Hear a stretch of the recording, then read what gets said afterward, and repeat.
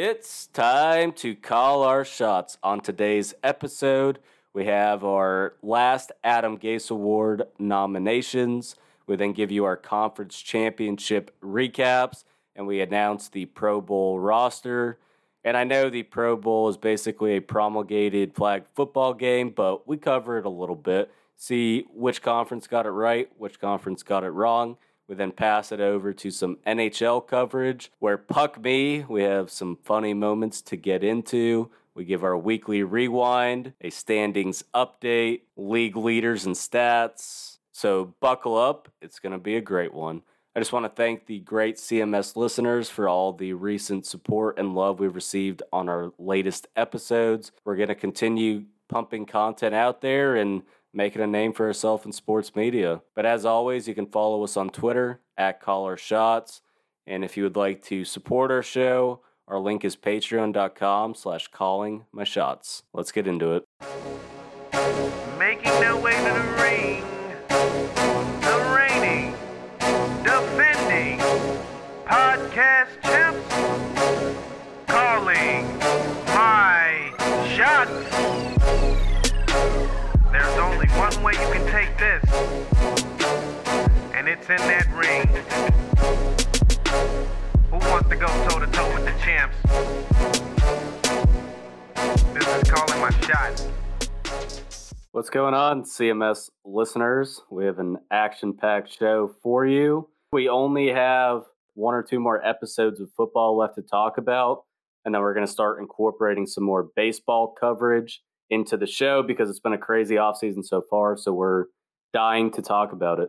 Zach, what's going on? What do you think about the sports world this weekend? You know, we had some good football games. We had a little hockey. We had a little bit of everything going on, and it was a good weekend. What about you? Well, the Penguins swept the Rangers, so, I definitely can't complain about that. Yeah, we'll get into that a little later. So I'm sure Zach's really happy about it. You can tell just by he didn't even dare put on his Kreider jersey because Kreider was basically a no-show during that series.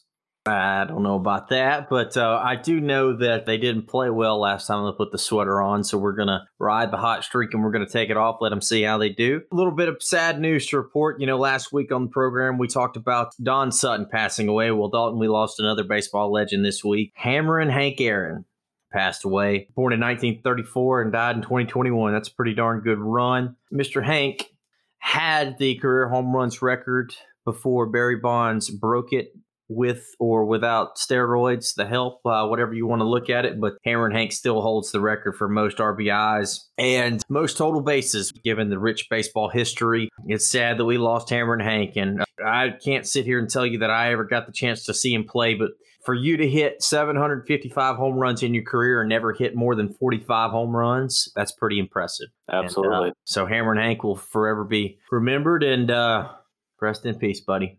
Yeah. Well, Zach and I at some point are going to release probably a top 10 power hitters or hitters, something along those lines in Major League Baseball history. And you have to assume that he's going to be on the list. This guy, you can't argue with his track record. Some people still consider him to be the greatest hitter of all time. I don't know if I'd go that far, but he's certainly in the conversation. And he definitely is a baseball legend, and it's tragic that Major League Baseball's lost two marquee players. His stats alone speak for themselves. But also, if you look at the guy, he played for the Braves in Milwaukee, and then they moved to Atlanta, and he played for the Braves in the mid-'60s up to the mid-'70s. And, there's a lot of bad stuff going on in the South at that time. But Mr. Aaron was a hell of a baseball player and a hell of a right fielder. You want to talk about WAR, wins above replacement, which we have talked about on this show. Best stat in baseball. You want to take a guess of what his WAR was? Career? Yeah, probably between 150 and 200. Well, it's 143, which ranks seventh all time. I was close for top of my head. Seventh all time, only behind George Herman Ruth, Walter Big Train Johnson, Cy Young, Barry Bonds, the Say Hey Kid Willie Mays, the Georgia Peach Ty Cobb, and then Hammerin' Hank. So some pretty good names on that list. Top of your head, Zach, is Hank in your top 10 baseball players of all time? Absolutely. Yeah. Not a question. Not even. That does not require any thought. Hammerin' Hank's up there. What about you? Yeah, he's easily in the top 10. You can't argue with his track record overall. The guy was a walking legend and the model of consistency. So, Just to be honest, obviously you could make the argument for Babe Ruth, but can you think of a better right fielder? I mean, you got guys like Al Kaline, Frank Robinson, guys like that, Roberto Clemente, but I don't think you can put anybody maybe besides George Herman Ruth above Hank Aaron in right field. yeah. And then you have the whole baseball era argument. And then you could say, well, Ruth's numbers are inflated. So you could certainly make the argument that Hank Aaron is the best right fielder of all time. Well, honestly, that was a very good question, and I would love to hear our Calling My Shots audience thoughts on that, but that was also a trick question to see because I knew you were just going to be like Roberto Clemente was the greatest right fielder of all time. No, I mean, I am a little bit partial towards my teams, but I'm a baseball purist, so I respect the great. Baseball purist, my goodness. Also, by the way, just want to throw this out there. Chris Kreider, who you just drug his name through the mud, just scored his second goal of the year against the Buffalo Sabres. So, yeah, it's the Sabres. What happened against the Penguins? The Rangers were showing such great promise, and then they let the Pens come back twice, games that they probably should have won. Your boy Shesterkin, I don't know. Rangers played a really good game on the second game of that series. Only gave up 4 shots in the third period. Only 19 shots on the whole game for the Penguins. I thought the Rangers played very well. You got to stop the puck if you're the goalie, so it's hard to put that on the team. I'm putting that loss on Shesterkin, but we'll get into that a little later. So, we always love to start the show off with our AGA. A little different this week. Obviously, the football season is dwindling down, so the candidates get smaller and smaller, but I've got a pretty good feeling that there is a consensus AGA this week. Dalton, I've got Matt LaFleur. This is the last AGA award, sadly. Until next season, Zach and I are going to have to retire this because obviously the football season is near the end. So enjoy it, take it in, and we have probably the most worthy candidate of the season so far. Bad. Again, as I said, Matt LaFleur, the head coach of the Green Bay Packers. So, Dalton, let me give you a little scenario. So, you're in the NFC Championship game. You're down by 8 with 2 minutes to go on your 8-yard line, 4th and goal. Sketchy situation. Yeah, I understand. Oh, by the way, the guy on the other sideline has 6 Super Bowl wins in Tom Brady. Pretty much the best offense in the NFC right now with the Tampa Bay Buccaneers, the way they're clicking. Oh, also, you've got Aaron Rodgers as your quarterback. What are you going to do? Are you going to kick the field goal or are you going to go for it? Well, Matt LaFleur. You're going to trust the process, Zach. You're going to trust the process. No. Matt LaFleur kicks the field goal. I thought about this. I sat down and was really thinking about this. And every situation that I saw and thought of, it just makes no sense. Even if you do not get it, Dalton, even if you don't get it, you still give Tom Brady the ball. You still got all your timeouts, and Tom Brady gets the ball on the 8-yard line or wherever the ball ends up. So Tom Brady's pinned back in his own territory. You got a good chance. Yeah, no matter what, you have to get a stop.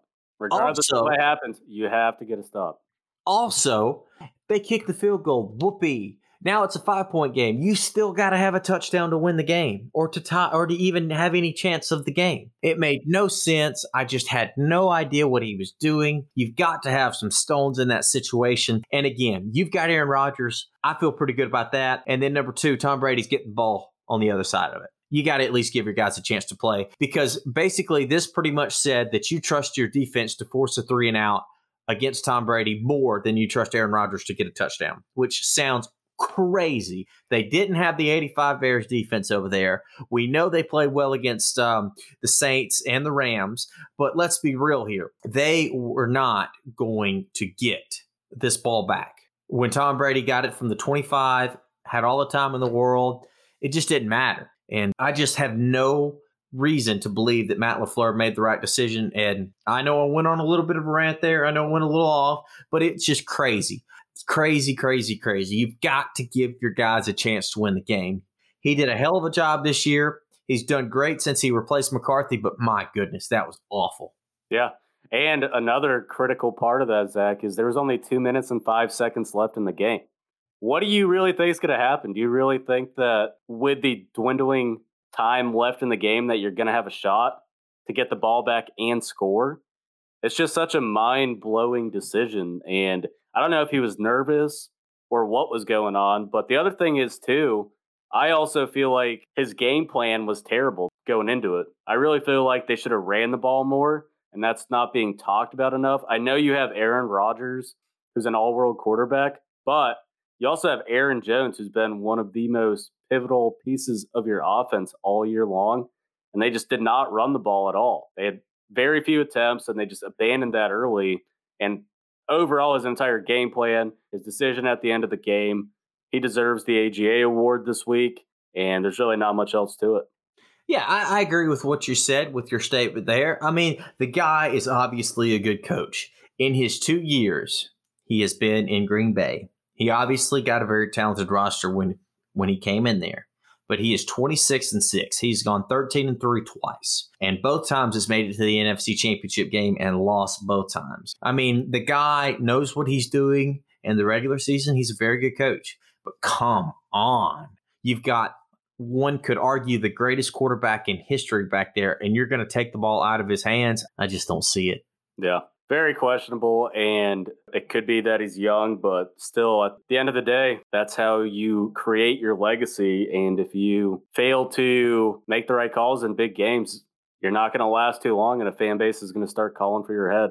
Even with all the regular season success that you have, you just can't make those types of mistakes, especially in the social media era that we live in, where every wrong decision is just exemplified by every beat writer, any sports fan out there. Everyone talks about it, and that's all that's been talked about for the last 3 or 4 days. For sure. And let's just think here. If they would have gone for it and missed it and didn't get it, sucks. I hate it for the Packers, but oh well. It would have just been, nobody would have ever said a word. Now he's going to be a meme until they win that NFC Championship game. I mean, seriously. Yeah, this is terrible. Yeah, you're not wrong. Tell me, seriously, if they would have not gotten an incomplete pass or stopped short or whatever, they'd have been like, well, they tried. But now he didn't even try. Yeah, it's ridiculous. Absolutely ridiculous. So we've gone pretty hard on one head coach that was, I guess, now like you and me sitting at home. So we got a little bit of head coaching news here in the NFL. The Eagles have went out and hired a head coach in Nick Sirianni. What you think about that, Dalton? I know you love your Pennsylvania brethren and cheered the Eagles on very hard. Fly, Eagles, fly. So what's your thought? First of all, the city of brotherly love can kiss my ass. I can't stand the Eagles. I can't stand the Flyers. I don't like any Philly sports team. But this decision overall, the more I read into it, the more I understand it. I actually do think this is a decent hire because Nick Sirianni has had a lot of success serving under Frank Reich as the offensive coordinator for Indianapolis. What he was able to accomplish with Phillip Rivers this year in his elder years has been impressive, and he has a very good resume. He's slowly risen his way up the ladder. Maybe this is the move that helps reinvigorate Carson Wentz or makes him a somewhat serviceable quarterback. My thing with the Eagles is I don't know why the owner is not going after Howie Roseman. To me, he's the big fish that needs to be fried is the general manager. But that's a whole different tangent. And even Doug Peterson, the guy still won a Super Bowl. I think more of their problems has to do with Roseman. But as far as a coaching hire, I can see why they made this move. We know that the NFL has had a shift towards young offensive minds, so it seems to be what everyone is doing and everyone is having success with. So on paper, it's a good hire. Yeah, you kind of touched on it. He's a good offensive guru, and he's a young guy, kind of like you said, kind of the way the NFL is trending right now. He's only 39 years old. He was with the Chiefs from 2009 to 2012, the Chargers from 13 to 17 as position coaches, and then he was the offensive coordinator, like you said, in Indianapolis between 2018 and 2020. Interesting hire. The one thing that you kind of made me think about there that's interesting about this is he brought Phillip Rivers after Phillip Rivers has been in San Diego forever. Brings him in first year, has a lot of success. Phillip Rivers puts up a lot of yards. They obviously got knocked out in the first round of the playoffs by the Buffalo Bills, but they had a lot of success in the first year, and that is not easy. For a quarterback who knows one system forever to come in there and all of a sudden change everything, new system, new calls, new plays, everything, that is very impressive. I don't mean to demean them, but it says that the system is good and it's simple. And sometimes that's not the worst thing in the world. So Philadelphia needs a culture change. You win the Super Bowl and then your coach gets fired in 2.5, 3 years. Something's wrong. And I think it has more to do with Roseman, but I agree. I think the ownership, the general manager, and the coach were not on anywhere near the same page. This will be interesting. Frank Reich said he was brilliant and one of the best offensive coordinators he's ever had. But I don't have per se a question about his offensive X's and O's. It's more along the lines of the culture. Philadelphia is not known for being patient. So he's got to win immediately. Philadelphia fans are not known for being passive, and they're going to let him know right away if they don't do well. And so he's going to need to win quick. And thank goodness for him, he happens to play in a very bad division. So we'll see. It'll be interesting. I don't know. I'm not in love with it, but I think it could be a good hire. Yeah. On paper, it's a good hire, but we'll see if they can get over the issues with the general manager. I do think Sirianni did a great job grooming Jonathan Taylor. I was very critical of him at first, being like, you drafted Taylor in the second round, but you're not featuring him as the guy, the workhorse. And then they were kind of running with a three-headed monster with Wilkins, Nyheim Hines, and Taylor for a little while. But overall, that proved to be a good decision because as the season went along, he allowed Jonathan Taylor to touch the ball a lot more. And then we saw Taylor go on a huge run. You see what I did there, Zach? towards the end of the season and put up a ton of rushing yards. So we'll see. We'll just see if he's ready for the spotlight. That's all right. So next coach that we have, Zach and I failed to talk about this one last week when we were running through this, but the Falcons hire Arthur Smith. So for Arthur Smith, goes from being the AGA award winner to landing a head coaching job. Good for him. Maybe he doesn't listen to calling my shots. He probably should, but the guy gets a head coaching job. So what do we know, Zach? This is kind of funny. I harped on him a few weeks ago for my AGA award and gave it to him. And you accused me of having something against the Volunteer State in Tennessee. But again, another 38-year-old offensive guru. I feel a little bit better about this one. He did a good job coaching up Tannehill in the last few years and balancing that offense with, obviously, you got the King Derrick Henry back there and you get some good receivers in there. He was with Tennessee for 9 or 10 years. He came there in 2011. He came from actually Ole Miss, where he was an intern there, a defensive intern. But I'm going to give you a little conspiracy theorist here. Should be partial towards him then. Maybe so, but I'm going to give you a little conspiracy theorist here in me. Do you know who his dad is? Arthur Smith's dad is Frederick W. Smith, who is the founder and the CEO of FedEx. So I think Arthur Smith's doing fine. Yeah, I'm pretty sure that he was going to be fine regardless of whether he got a football coaching job or not. But having your dad have a lot of money and a lot of pull is going to help. So there's a lot of conspiracy theories out there I read that said that the only reason he's actually got a job at all is because of who his dad is. So kind of funny, kind of interesting. But I did not know that. Did not know that. So his dad is absolutely loaded. Good for him. I hope he does well. Again, we talked about a culture change with Sirianni and the Eagles. I think the Falcons need a culture change. That defense is historically bad at holding leads. Matt Ryan is kind of getting old back there. You still got Julio Jones, who plenty of weapons. Plenty of weapons. But to keep this core together, I think is a mistake because I think they're going down. They haven't hit bottom yet, but when they do hit bottom, if they don't blow it up, it's going to be a lot harder for them to trend back up. So we'll see. I think he's a good offensive mind, but time will tell. I think the real shame here, though, is that Eric Bieniemy still didn't land a job. That's the surprising part to me. Maybe he's waiting for the Chiefs job or teams just aren't willing to take a chance on him. That one, I'm still baffled by it, and how he does not have a head coaching job is beyond me. If it's not his own decision to not be an NFL head coach, then I really think the league is overlooking one of the best offensive minds in the game right now. I agree. I don't know how Nick Sirianni got a head coaching job and Eric Bieniemy didn't. And I don't know. Take it for what you will. I'm not saying anything between the lines, but come on, something's not right there. Eric Bieniemy deserves a head coaching job. Unless he's not taking it, which I don't know. I haven't done enough research onto it. Unless he's getting offered the job and is just wanting to stay with Mahomes to try to win more Super Bowls. But from what he's taken interviews, so clearly he's interested in becoming a head coach. I don't know. Maybe so.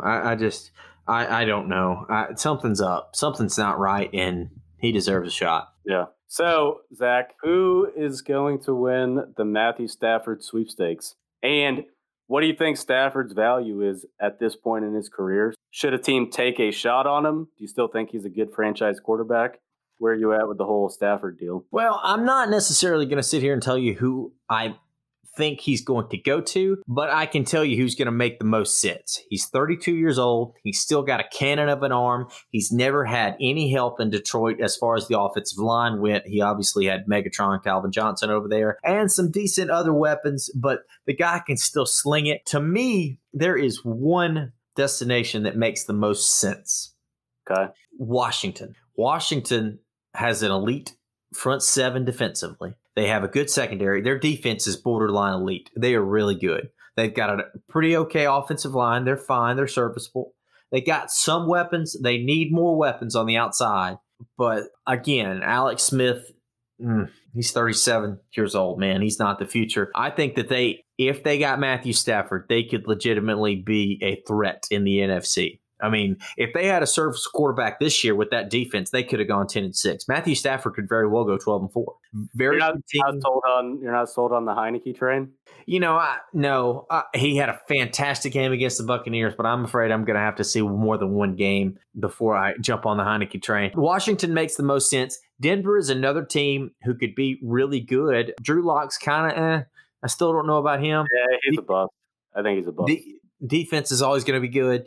The Saints make a decent option, but the Saints are $99 million over the cap. And I'm not exaggerating there. They are $99 million over the cap. So that's not happening. I could also see him wearing black and gold up in Pittsburgh next year if somebody retired or magically went away. But I would love it. I would love if he got Matthew Stafford. With the right coaching staff in place, Stafford, I think, is a great and underrated quarterback. It's hard to place any of the Lions' falters on his shoulders because, like you said, there really hasn't been too many great coaches up there in Detroit, and he really hasn't had too many good systems to work with. He needs to get in with the right offensive mind, like a guy like Sean McVay, something like that, where we see what McVay's been able to do with Jared Goff. Matthew Stafford is a more talented quarterback than Jared Goff. So if he were to land in the right system, Stafford could help bring a team back to the playoffs and have a lot of success still. You say talent. Talent is not the right word because, yes, Matthew Stafford is way more talented than Jared Goff. He's got a laser of an arm. He's probably just as mobile. Decision-making, Goff is probably better. Because let's be honest here, as we have both stated previously, the Lions have never had anything to work with. Matthew Stafford has either won them games or he's had to do everything himself. So he's literally got to sling it. So this kind of reminds me a little bit of when Brett Favre went to the Vikings in 2010. When he had Adrian Peterson back there, he did not have to be Superman for them to win. That's what I would love to see Matthew Stafford go to Washington and let that defense win him games, or let Gibson run that rock, or even Pittsburgh, man. It'd be cool. There's weapons there. He needs stability with a coaching staff. He needs offensive weapons, and he needs a good offensive line.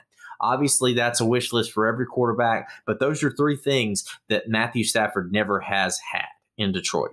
This is his chance. He could go to, I swear, he could go to Washington and they could be number 2 seed next year in the NFC. I agree with you with the Washington pick. I think that would make the most sense, and it would instantly make Washington a contender, especially with their defense.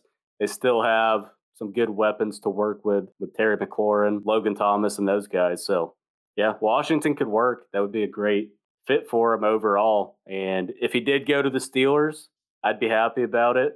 Another one that I thought about was Jacksonville, but we know Jacksonville has the number 1 pick, so I just don't know that unless they decide to trade the number 1 pick and take a flyer on Stafford, get something back for the number 1 overall pick, which is going to be very valuable in this draft with the quarterbacks that we have coming out.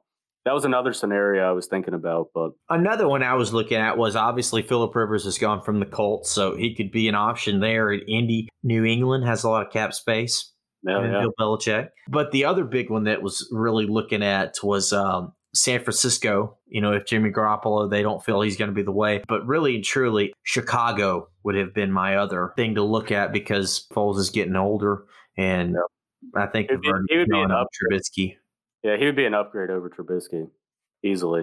It's going to be an interesting offseason. We'll see. I'm very interested to see where Stafford's going to end up.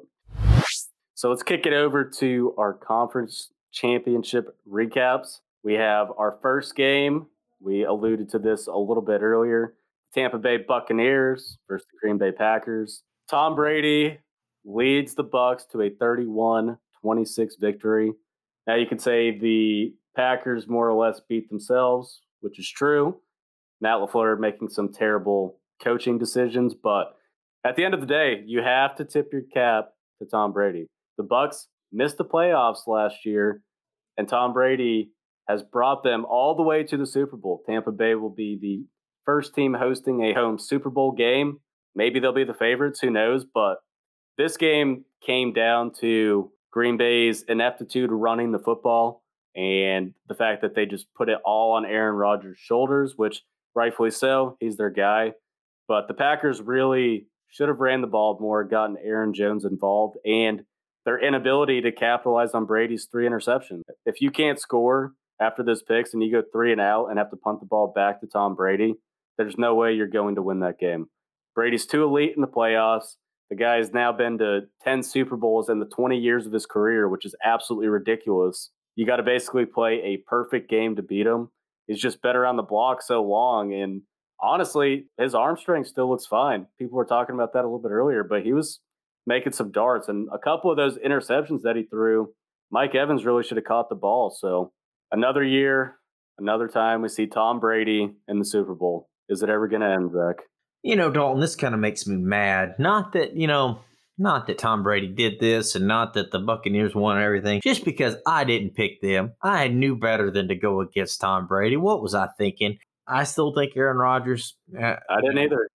You can make all the arguments for this and that, but let's be honest here. The stats don't lie. The Buccaneers only gave up 67 yards rushing, which is pretty darn good. I mean, you hold Jones back there to 27 yards rushing. You've done pretty well. He only got 6 carries on the ground, which kind of goes back to what you said, LaFleur not running the ball. But I'll also tell you that the Buccaneers held the Packers to 2 of 4 in the red zone, which, I mean, you look at the difference of the game right there, the 5 points, there it is. The Buccaneers defense is very good against the run. They're very opportunistic. They even picked Rodgers off once. I don't know if the moment was too big for the Packers offense, but they just did not seem in sync. It seemed like Aaron Rodgers had to do everything, and he just didn't really get a lot of help. So kudos to the Buccaneers. They earned the Super Bowl. They were the class of the NFC this year. And, they had the weapons all year. We just kind of wondered if they were going to be able to put everything together. Antonio Brown didn't even play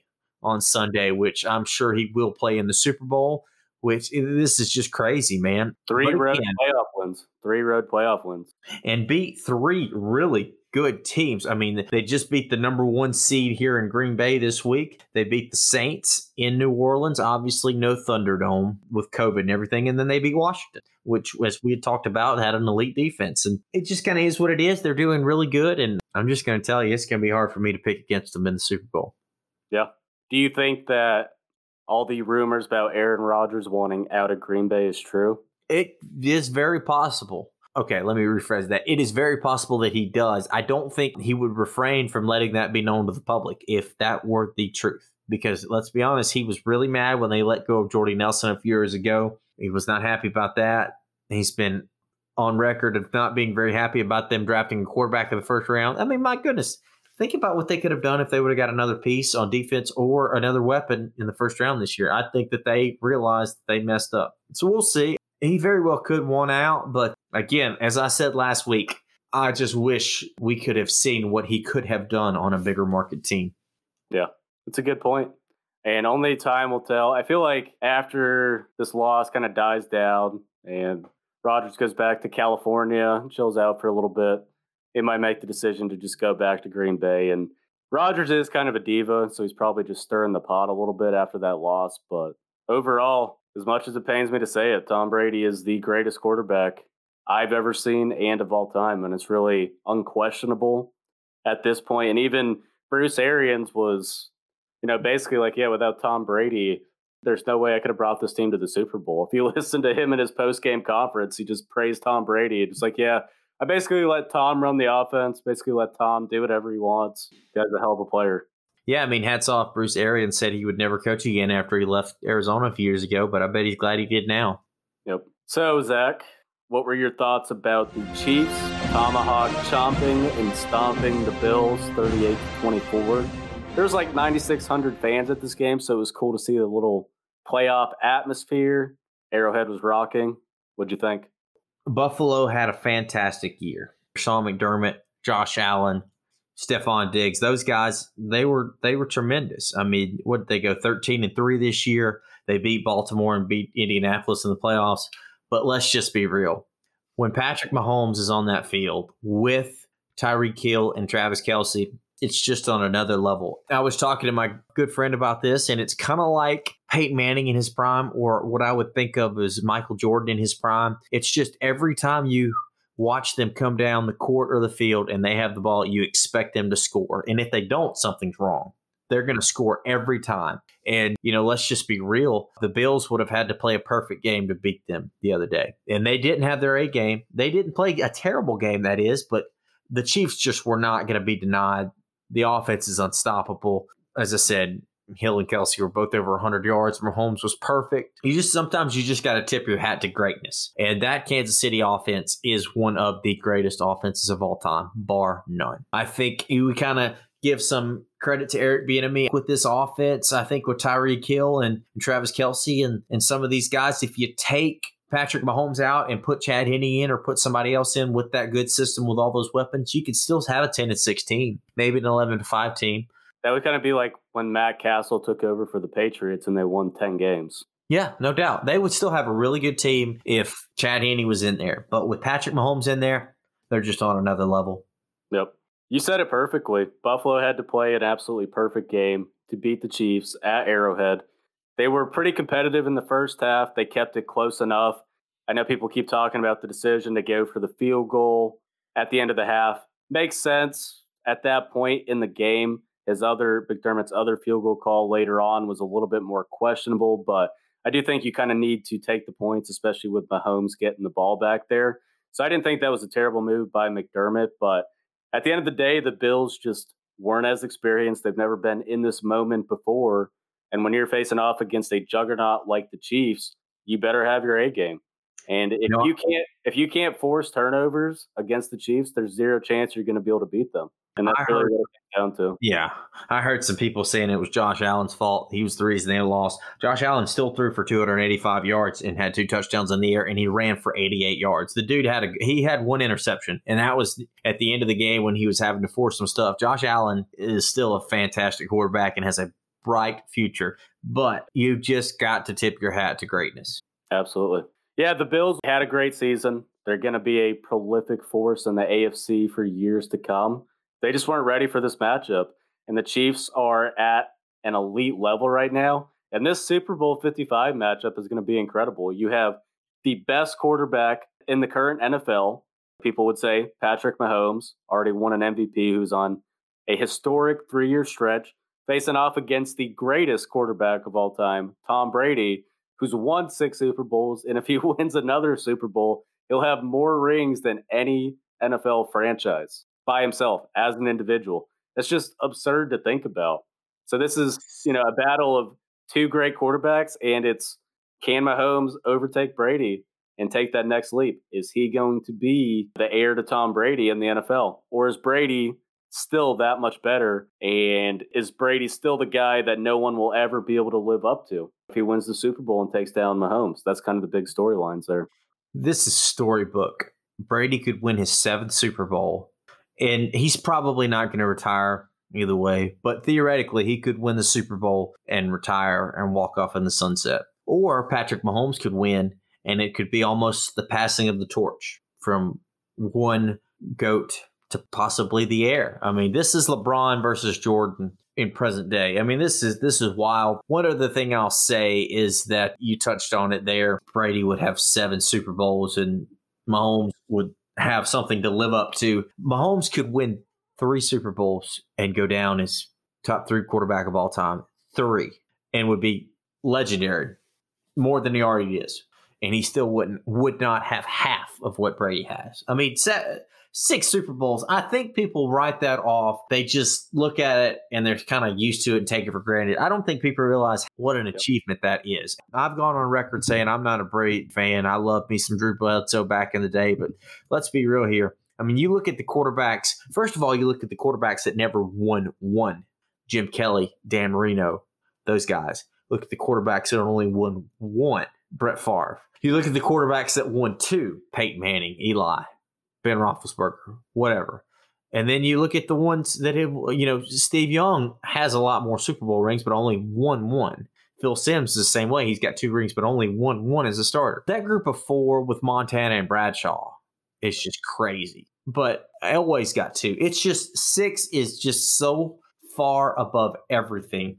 To me, that is like Bill Russell winning as many championships as he did with the Celtics. It is just so far above everybody else, it's almost taken for granted, the gap in between. And I think that, when we're talking about our grandkids here, it would be like, you know what? That Brady guy who's in all those record books, I got to see him play. I got to watch him play against Peyton Manning, against even Brett Favre, against all these big rivals. And then you might also say, hey, I remember when he played Patrick Mahomes too. Absolutely. So we don't want to dive too far into the Super Bowl preview because next week we're going to break that game down in detail. But we did want to run through the Pro Bowl roster. Zach, who made it to this year's All-Star game? Hey now, you're an all-star. Get your game on, go play.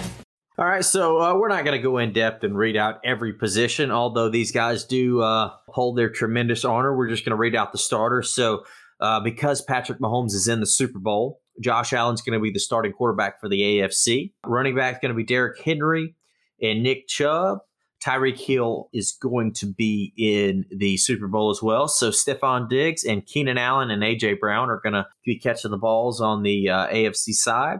Tight end Travis Kelce is also in the Super Bowl. It's crazy. All these Chief players are on the Pro Bowl team, and they're also playing in the Super Bowl. Tight end for the AFC is going to be Darren Waller from the Raiders. Larry Tunsil going to be the tackle, also with Orlando Brown because Eric Fisher is in the Super Bowl for the Chiefs as well. Quentin Nelson, Joel Bettino, and probably the best center in the league, Marquise Pouncey for the Steelers, is going to be snapping the ball. You got anything to say about that offense, especially Pouncey back there? Well, hopefully he doesn't throw it into the end zone on the first snap of the game. If he does that, it'll be a success for the AFC. No, I think the Pro Bowl got it right this year. I can't really think of anyone that kind of got snubbed. Those are the deserving players, so it's cool to see Josh Allen and Stephon Diggs, that connection in the Pro Bowl. I'm sure they'll light it up. Yeah. On defense, the AFC's got Myles Garrett and Joey Bosa. Frank Clark and Chris Jones of the Chiefs are both in the Super Bowl, so they will not be participating. Cameron Howard of the Steelers, defensive tackle, is also going to play. TJ Watt of the Steelers. Bradley Chubb of the Broncos are the outside linebackers. Darius Leonard is going to be the inside linebacker starting for the AFC. Xavier Howard and Tre'Davious White on the corners. Minkah Fitzpatrick from the Steelers and Tyrann Mathieu would have been starting strong safety, but he's obviously not going to play. So Justin Simmons from the Broncos is going to be the other strong safety. Dalton, I got to say, Mike Hilton not making it's a shame. Thought he had an incredible year. What do you think? I agree. There was a lot of other Steelers that made it, so that kind of made me happy. But you're right. I've been preaching on the Mike Hilton train all year. You heard me talk about it extensively. He, to me, is the most underrated cornerback in the NFL. And you can call me biased, but if you actually go back and watch the tape, in terms of his ability to rush the passer, play coverage, force interceptions, the guy is just an elite cornerback all around and is one of the most important pieces to the Steelers defense. As I look over this NFC roster, it's almost kind of like David and Goliath because only one Buccaneers player made the Pro Bowl that would have played. And what did I say? I said 1, 2, 3, 4, 5 Chiefs players made it. So a lot of talent there on Kansas City, but we knew that. For the NFC roster, we'll see if Aaron Rodgers plays, but he's denoted as the starter from the Packers. We got Dalvin Cook from the Vikings, running back. Devontae Adams and DeAndre Hopkins, Cardinals. Also DK Metcalf catching passes back there as well. Pretty cool to see 2 Ole Miss guys making the Pro Bowl there. TJ Hawkinson of the Lions. Playing tight end, David Bakhtiari tore his ACL, so he will not be participating, unfortunately. So that's going to leave Trent Williams and Teron Armstead of the 49ers and the Saints at tackle, Brendan Sheriff and Elton Jenkins of Washington and the Packers at the guard, and rounding out the NFC roster on offense is going to be Jason Kelsey from the Eagles, Travis's brother. So a lot of talent there. You think they missed out on anybody in the NFC? On offense, I think they got it right. I still think Terry McLaurin should have made it. He's an underrated wide receiver out of the NFC. Justin Jefferson's a reserve on the Pro Bowl. I was kind of surprised to see they left out McLaurin. Also left out Tyler Lockett, which is a pretty big part of the Seahawks' success. But, I guess they didn't want to put both Seahawks receivers in there. Moving over to the defensive side of the ball, got Cameron Jordan from the Saints and Brandon Ingram for the Eagles on the defensive ends. Chase Young is the reserve back there. You got Aaron Donald and Fletcher Cox from the Rams and the Eagles at defensive tackle. Khalil Mack, Zedarius Smith. At outside linebacker, you got Khalil Mack and Zedarius Smith from the Bears and the Packers because Jason Pierre-Paul will be playing in the Super Bowl. Inside linebacker, you got Bobby Wagner from the Seahawks.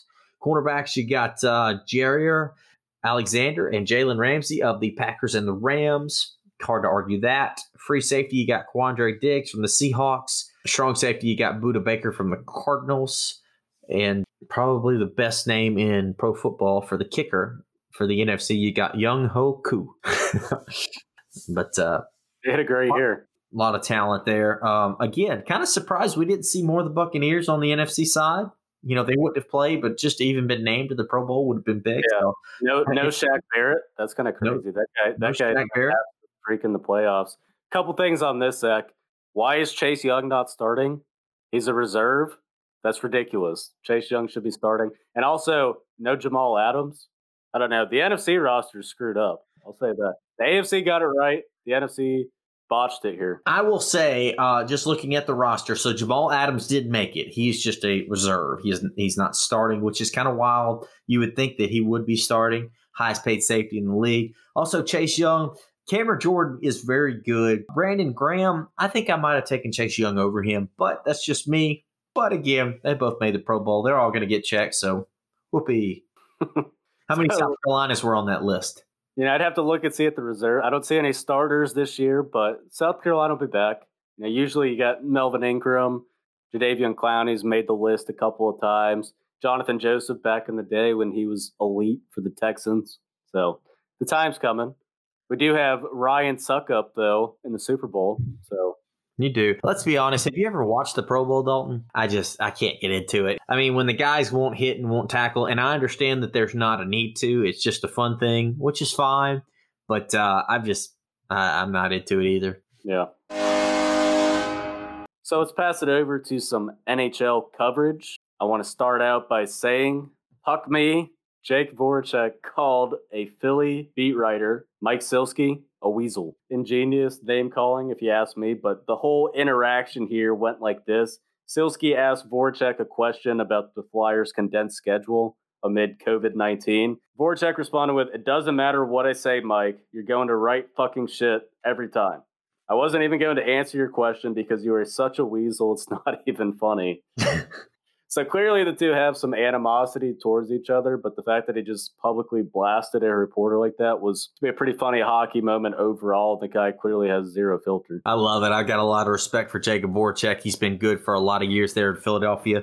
And hey, let's be real. Some of these sports reporters ask stupid questions at terrible times. This reminds me of probably 3 years ago when Dan Boyle was playing the twilight of his career in New York for the Rangers. The popular sports writer up there for the New York Post, Larry Brooks, asked him some stupid question. And Dan Boyle pretty much said, "Well, I'm not answering your question." And Larry Brooks was kind of snapping back. And then Boyle said, "Well, you can get the fuck out," and just threw him out of the locker room. Yeah, I thought it was pretty funny. So, these guys, they're on the ice fighting it out, grinding, and they're maybe still in that hardcore warrior state of mind. They come back and get asked a stupid question. It doesn't always end well. So good on Jacob Voracek for sticking up for himself there. And shame on that writer for poo-pooing. My puck me this week, John Tortorella, coach of the Columbus Blue Jackets. We all know him. I've got a ton of respect for him. Had a bit of a situation pretty much since the start of the year with Pierre-Luc Dubois. So Pierre-Luc Dubois, really good player. Spent his, all of his career there in Columbus playing for Torts. And Luc Dubois wanted out. So what do you do when you demand a trade? You just kind of lackadaisically start going through the motions on the ice and, oh, I'm not going to go forecheck and, oh, I don't want to get hit because I might get hurt. Okay, so what does John Tortorella do? Okay, you want to do that? You can sit your ass up there in the bleachers for all I care. He benches Pierre-Luc Dubois. So my issue with this whole situation is you've got your best player on the ice. Now you've benched him. And as much respect as I have for Tortorella, this is a short season, and you need every point you can get in this season. And let's be honest, Columbus is not just a team with immense depth and talent. You're going to need to win some that you shouldn't win. And how do you do that? Your best players play. I don't really agree with him benching him. It's fine now. They've actually just recently traded him. They got Patrick Laine from the Winnipeg Jets for him, so kind of replaced him. Hopefully Laine will play. I know he was disgruntled in Winnipeg there for a while, but let's be real here. Torts, he's a hard ass, but he's also got the third most wins in the last 10 years in the NHL. The dude knows what he's doing. He's a great coach. But he's of that old school Mike Babcock generation like we talked about. He is going to chew your ass. And you're going to play hard. You're going to block shots. And you're going to play down and dirty. And Pierre-Luc Dubois just didn't want to do it. So you hate to see a situation kind of transfold the way it did, but it's rectified now. But gosh, it looked nasty in Columbus there for a few minutes. Yeah. The interesting thing with that whole trade is when Pierre-Luc Dubois was asked about interactions with Tortorella, he actually spoke in a way that he admired him.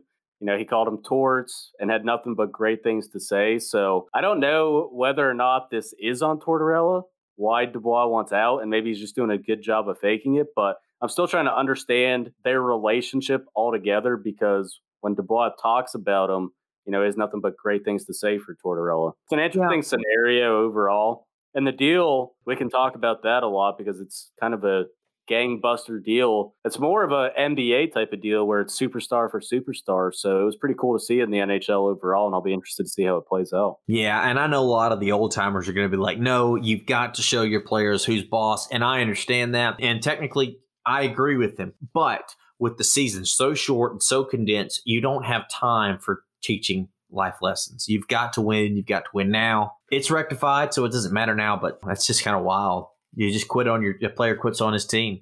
Yeah.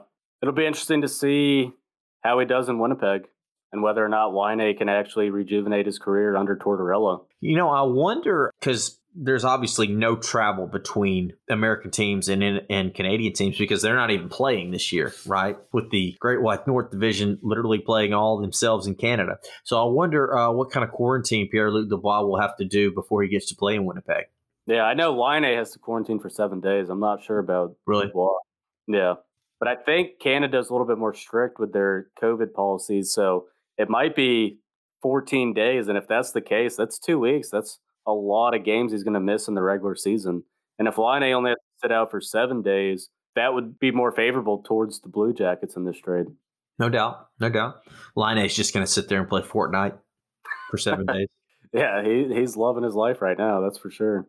Maybe if he's smart, he would have made the switch over to Apex because Fortnite's a dead game for children. Apex is what real gamers have switched to, including myself. Well, I cannot speak to that, but I can just tell you that a few 2 years ago when Laine was down in the dumps, there was some guy on YouTube, I won't name him, but he went through and he actually found Laine's Xbox Live account and somehow, some way went in there and saw his activity, and it was just like 4 or 5 hours a day, even on game days. It was tremendous. Kind of it's pretty bad showing, you know, especially whenever you come out and don't score goals. So definitely backfired on him. So let's give Zach our weekly rewind, kind of catch everyone up with what's happened over this previous week. We've seen a lot of the big teams emerge overall. We've seen Toronto be very dominant in the North Division. We've seen, and I know you probably hate this, but we've seen the Penguins rise all the way up to number 2 in the East after winning 4 straight games. You know, they lost to Philly to start out the season, 2 games in a row, but have bounced back quite well. And their ability to come back in games has been tremendous. They're not going to be able to replicate that going forward. So if they continue to have to play from behind, it could be an issue. But we've seen some great matchups in the North Division overall. These Canadian teams really don't like each other, so it's Vancouver's kind of bounced back a little bit. I know I was pretty critical of them since last time. And the Senators, they've really fallen off. what to you has been some of the biggest storylines that you've seen and some surprises? I mean, everyone's talking about the Wild, obviously with their new rookie coming in, and them being in second in their division is absolutely crazy. Well, it's hard to say, and you got to keep these for what they are with the season still being so young. But I think Montreal has really been on a fire of late. They've jumped all the way up to tie the North Division lead with Toronto with 10 points. I think that's been interesting. Minnesota playing well has been another good one. They're second in the West with 8 points. And really the other one that I thought was pretty interesting was the Devils were playing really good. They're actually tied for third in the East, so with Boston and Philly, which are two teams that we would guess would have been up there for 1 and 2. So pretty good. The PK Subban deal is looking pretty good. And the thing with the Devils, I saw this was interesting. So Mackenzie Blackwood, who I think is one of the most underrated goaltenders in the NHL, actually got hurt. And then I looked and saw who their backup was, and it was Wedgwood. So somehow they have two goaltenders who no one knows about with their last names ending in Wood. Random stat for you, but Wedgwood and Blackwood. That's who the Devils are. It's working for them. You heard it here first, folks. Dalton Aho says the Jersey Devils are going to win the Stanley Cup because their two backup goalies have the name Wood. Don't put words in my mouth, Zach. I'm just doing some, great hockey reporting. That's what I would call it. Yeah. We also we touched it on my Poke Me segment, but the Jets received Pierre-Luc Dubois and a 2022 third-round pick in exchange for Patrick Laine and center Jack Roslovic. The Jets are also going to retain a quarter of Patrick Laine's salary. So, I would just look and say Patrick Laine's a little bit of an upgrade there, and they got Winnipeg to retain some salary. I think this was more of a change of scenery for both players. I think that they had kind of done well, but really just needed some fresh faces. So I think it'll turn out good for both players. Yeah. I actually like Pierre-Luc Dubois. I think he's a very underrated number one center. Laine, if he can get his head right, has all the talent in the world. So this is, as I was talking about earlier, this is more of an NBA type deal where you see a superstar player traded for a superstar. And another interesting thing that I was reading up on, the 2022 third round draft pick is actually more valuable than this year's draft pick, just from the talent that's coming up. So overall, I don't know who necessarily wins this trade. Only time will tell. It's hard in hockey to give these knee-jerk reactions because we saw what happened with the Shea Weber trade in Montreal. People were saying, oh, Nashville definitely won that trade overall, obtaining PK Subban. But now that's kind of shifted over time. And I would argue that Montreal actually won that trade because Subban's not even on the Predators anymore. Yeah, for sure. And again, like you said, I think that Pierre-Luc Dubois is going to be a fine center up there. Going to have a nice 1A, 1B with Brian Little for the number one center slot there in Winnipeg. And we know they got talent on the exterior wings with Scheifele and Wheels over there, Blake Wheeler. So a lot of talent in Winnipeg. Yeah. What do you think about the Blues so far, Zach? Are you panicking on them? I know they lost last night 6-3 to the Kings. It seems like they're very hit or miss, and we've seen a couple of teams in that division, even the Avalanche falter going 3-3. So that division's been a little bit more unpredictable than I've thought, and a lot of the elite teams have kind of failed to really get some traction. Yeah, it's early. I agree. That's all I'll say is it's early. And Binnington did not play last night. Actually, Husso played, the backup goalie, Ville Husso, for the Blues. But to me, it's the goaltending for the Blues. They've got good scoring on the wings. And, Tord Krug is kind of getting started on the back end back there. But I just think it all going to fall down to goaltending because the Blues have plenty of offensive power. But letting a team that is in the midst of a rebuild like the Kings beating you 6-3 is not really the best of look. It was getting rid of Jake Allen a mistake? I clearly think it was. Look at the success that he's having in Montreal right now. Yeah. I mean, I still think that you have to put your eggs in the Jordan Binnington basket after what he did. Obviously, he has not been able to replicate that success, but you cannot have a 1A, 1B goaltender in the NHL and pay them that much money. I just think it takes too much money. I mean, it's the reason why Marc-Andre Fleury left Pittsburgh to go to Vegas. I mean, it's just a lot of money just to tie into somebody who's going to only play 30 games a year. Yeah, that's a good point. The 1A, 1B system really doesn't work anymore.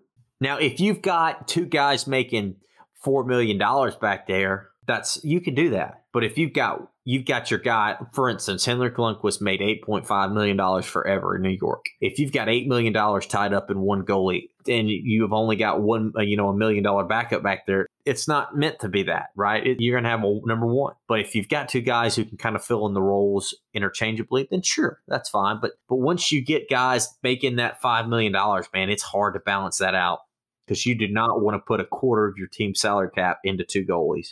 Yeah. Well, you could try the Islanders method. They always run 1A, 1B, and it seems to work for them. But yeah, it's kind of a dying thing in the NHL. You're right.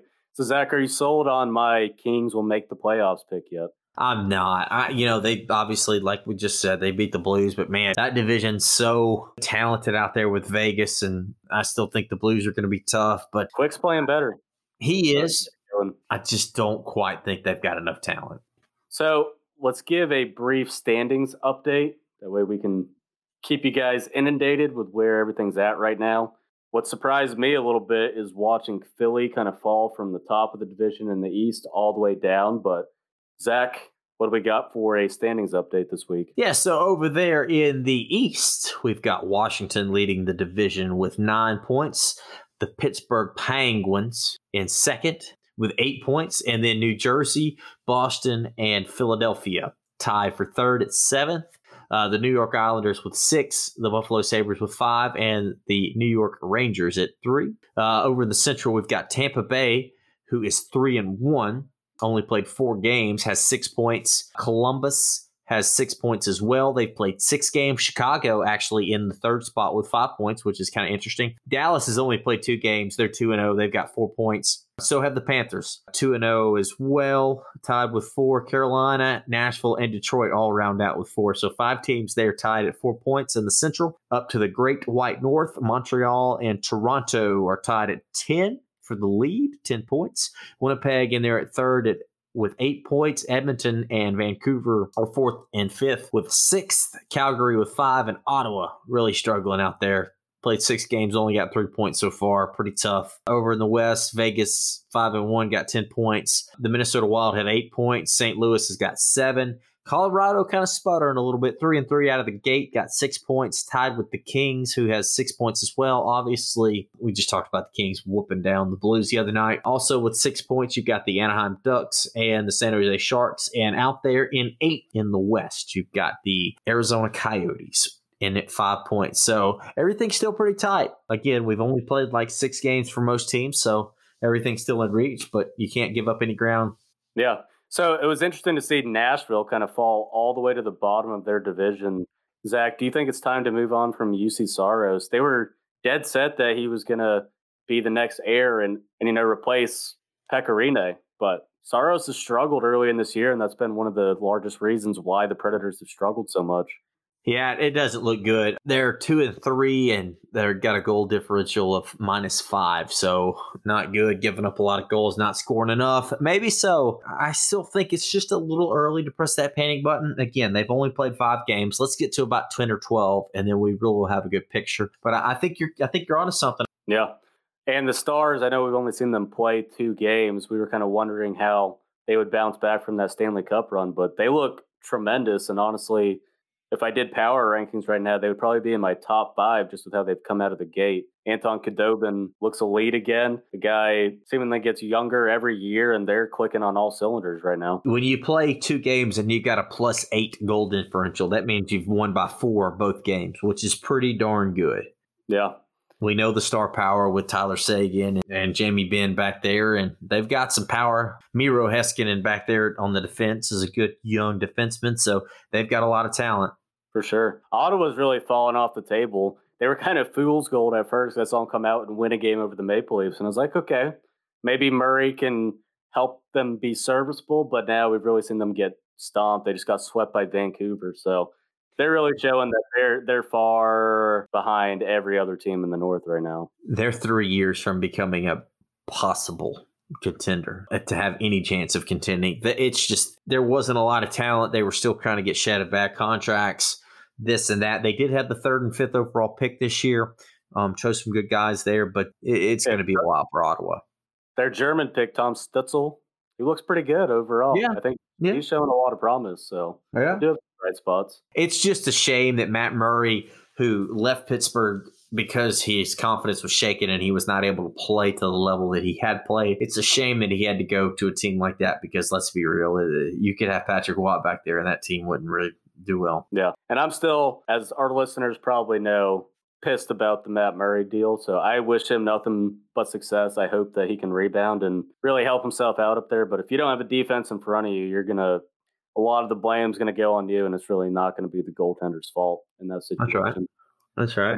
Another team to me, Zach, that seems to be underperforming, and I really just can't figure out who they actually are, is the Sharks. Erik Karlsson, he doesn't look like his usual self. Maybe he's starting to fall off the cliff a little bit. Brett Burns still looks okay. He scored a incredible goal last night, but now they have issues in net, especially with Martin Jones being back there, and they traded Aaron Dell. So what's your synopsis overall with the Sharks, and what do you think about them? They did beat the Wild last night, on Sunday. So that's a step in the right direction. Evander Kane playing with a lot on his plate right now with him filing for bankruptcy, kind of wild there. They've still got a lot of talent, but I think they are kind of getting older. I think Father Time is kind of creeping up in there. Their window may have closed, and playing with Vegas and St. Louis and these other big teams is not really going to help them much. I don't know that the Sharks are going to make the playoffs this year.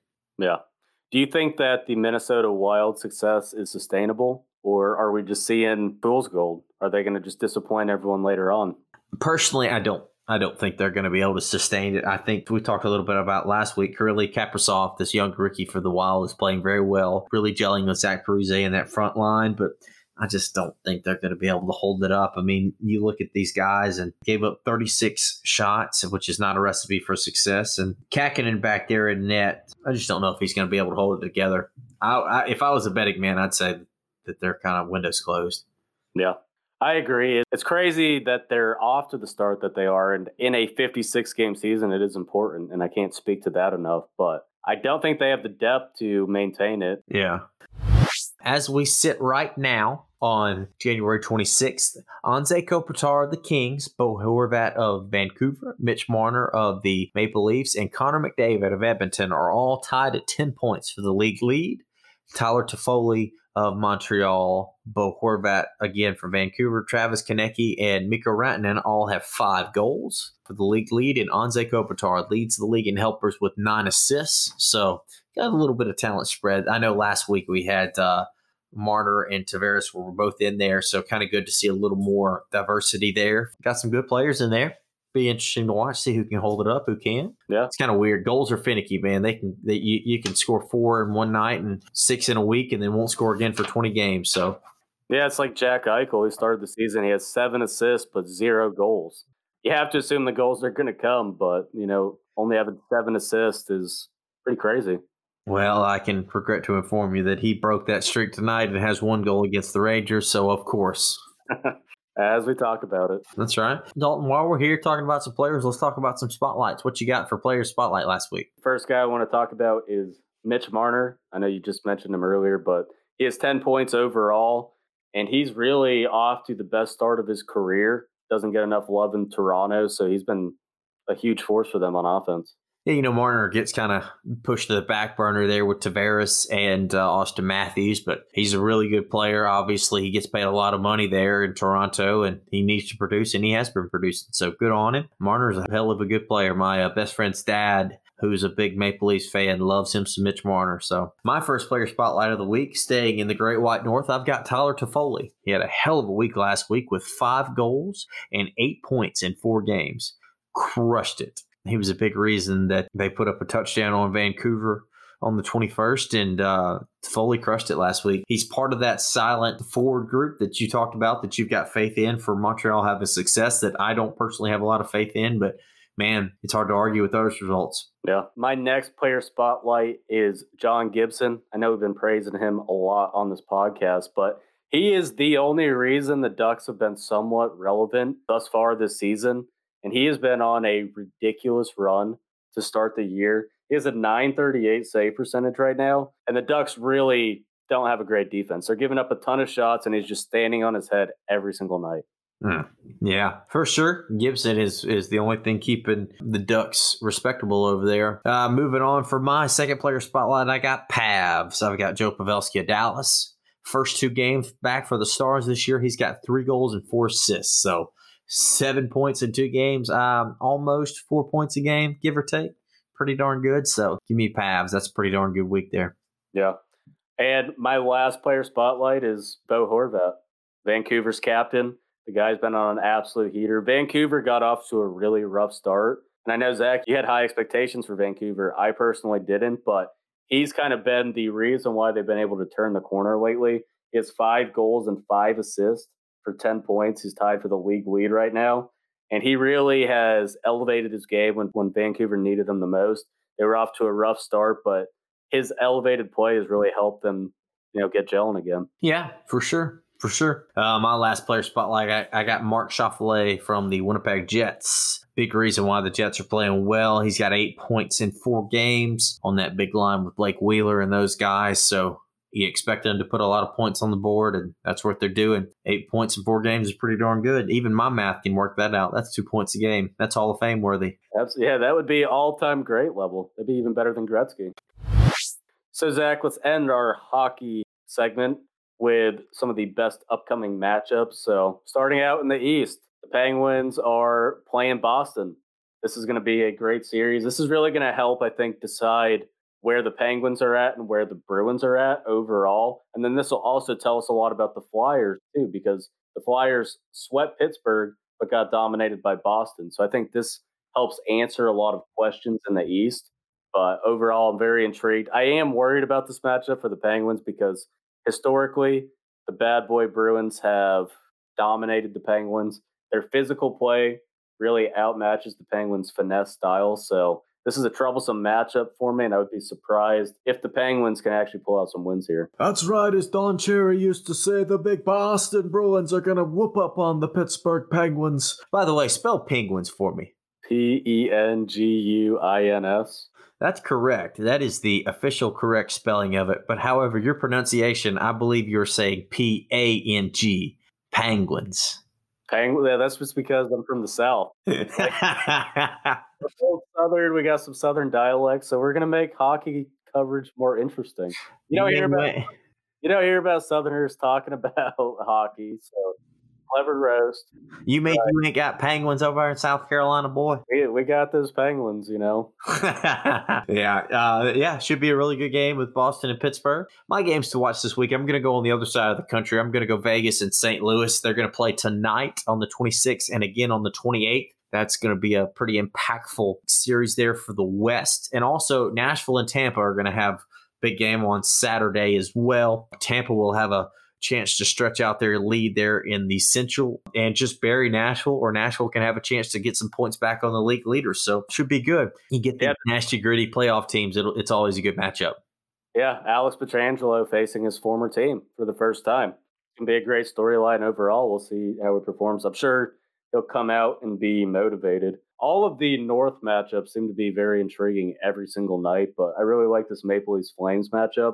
It's going to tell me a lot about where the Flames are at overall because they've gotten off to a great start, and I'm really interested to see if it's sustainable. And Toronto seems like the class of the North, so anytime you get a chance to see a team play Toronto, you can kind of gauge where they're at in that division. I agree. I think that's very well said. And, you like you said, you've got all that talent on Toronto, and they should be really good day in and day out. Hard to get up for every game, but we'll see what they can do. This game, they just played on Sunday here, the 24th. The Leafs won 3-2, so it should be a good rematch for the Flames. To me, the Calgary Flames are going to go on the back of Markstrom and Rittich back there in net. I just think that the talent's there with Matthew Tkachuk and Johnny Gaudreau and those guys, but they're just going to have a little help from the netminder back there. Also interesting to see Milan Lucic is playing for the Flames. He always has big games, it seems like, against the Leafs, always uses his physical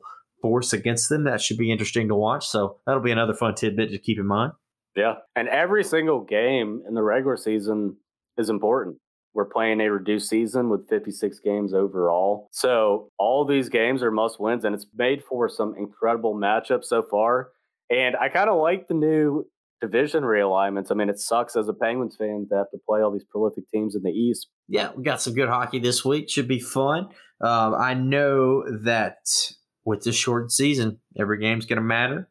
So I'll be interesting to see Colorado and San Jose play tonight as well on the 26th at the time of this recording. Both teams 3-3 will really kind of bury one team and kickstart the other, hopefully, because let's be honest, both teams are currently underachieving. I think we both would have picked that they would have been above 500 even this early in the season, with the Avalanche being Stanley Cup pretenders out there in the West. But we'll see. It should be fun. Should be fun. So you got to love it. I love it. Dalton, I can sit there and look at the NHL app, and if I see a game is in overtime, I don't care who it is. It could be the Joe Blow Who Hose or whatever. I can watch a 3-on-3 overtime. It is so fast. It is so much fun. And when your team's not in it, it's fun to watch. Yeah. Now, it gives you way too much adrenaline and stress when your team is in it, but the NHL switching over to 3-on-3 playoffs was the best thing that they have decided to do for a while. I agree. 100%. Well, if you guys enjoy the show and you're enjoying the hockey content and you're tired of listening to the oversaturated sports media market that fails to cover one of the greatest sports we have out there, it really makes me sick. You don't see ESPN. You don't see half of these media companies giving hockey the respect that it deserves. And here at Calling My Shots, we're going to change that. We're two guys. I'm from South Carolina. Zach's from Mississippi. We're still out here covering hockey because all these national pundits are failing to do it. So if you enjoy the show, tweet at us at Caller Shots. That's our handle. And you no longer have to look at an ugly-ass Cleveland Browns logo because the Patreon page is back to normal and everything feels right in the world. But if you do want to support our show and see it grow, the link is patreon.com/calling my shots. That's right. I say it on here every week, but I'll say it again. Send us a message, send us a tweet, send us a carrier pigeon, whatever you got to do. Reach out to us. We want to hear from you. We want to hear what topics you want to be discussed. If you got any questions or anything, we'd love to talk to you. Dalton and I are going to be moving into some more baseball coming up. Hopefully dive into some college baseball as well as the MLB, which will be fun, especially with football kind of closing down and rounding up. So should be fun. So jump on the ride with us. Yeah, the other thing is, the offseason so far, Major League Baseball has been crazy. There's been so many moves, and the thing that really pisses me off so far is Jameson Taillon. We can get into this. Traded to the Yankees, so now I have to watch both Garrett Cole and Taillon in that ugly-ass black and white pinstripe. So we'll get into some more baseball coverage, but I do like Zach's idea of covering college baseball because you in sports media have failed to do it. So Zach and I here on Calling My Shots are going to bring it to you. Yeah, and just the last tidbit, you can hate the Yankees all you want, and I understand they have bought a lot of championships, but I just don't think you can hate the pinstripes. I mean, they are iconic. They're kind of like the Indian on the front of the Blackhawks jersey. They are also kind of like the powder blue Royal uniforms. They're just iconic. I don't think you can hate on the pinstripes and be considered a baseball fan. Well, I can hate on the franchise, but you do bring up the I'm just, let me be pissed off right now, Zach. Let me go on my tangent about the Yankees. I hear you. All right, guys. Y'all have a good week, and we'll catch you next time. This has been Calling My Shots.